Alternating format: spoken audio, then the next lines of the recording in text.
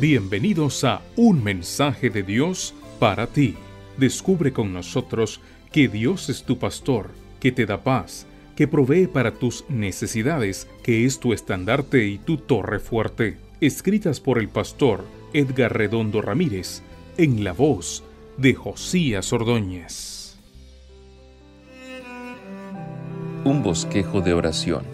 Lucas 11:2 dice: Vosotros pues oraréis así: Padre nuestro que estás en los cielos, santificado sea tu nombre.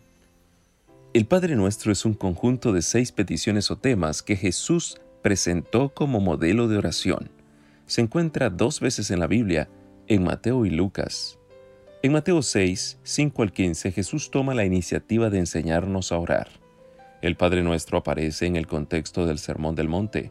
Allí Jesús habló de las bienaventuranzas, Mateo 5, 1 al 12, de la luz del mundo, Mateo 5, 14 al 16, de la actitud de Jesús con relación a la ley, Mateo 5, 17 al 20, y sobre los mandamientos, Mateo 5, 21 al 37. Y en el capítulo 6 también reprochó a quienes habían convertido la oración en un hábito totalmente extremo, Mateo 6, 5 al 8, y les recomendó orar en secreto y con toda sencillez. En Lucas 11, 1 al 5, los discípulos son testigos de la vida devocional de Cristo. Por eso le realizan la petición: enséñanos a orar. Y como resultado Jesús les presentó el Padre Nuestro, Lucas 11, 2 al 4.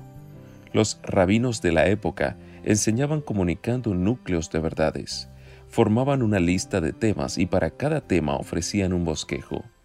Era una costumbre de los maestros de la época enseñar a sus discípulos a orar.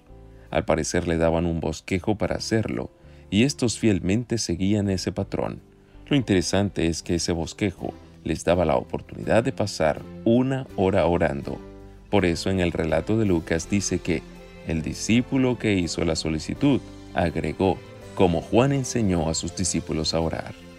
Ahora bien, Jesús había dicho que al orar no repitan ustedes palabras inútiles como hacen los paganos, que se imaginan que cuanto más hablen, más caso les hará Dios, Mateo 6, 7.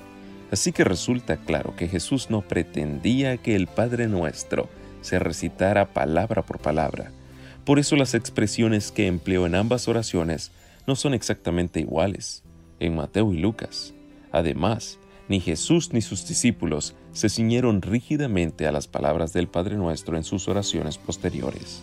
El Padre Nuestro es un bosquejo de oración: promesas, prioridades, provisión, relaciones, poder.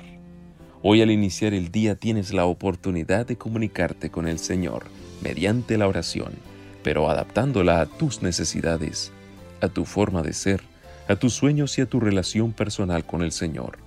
Por eso el mensaje de Dios para ti hoy es: el Padre Nuestro es un bosquejo para que te comuniques conmigo en oración.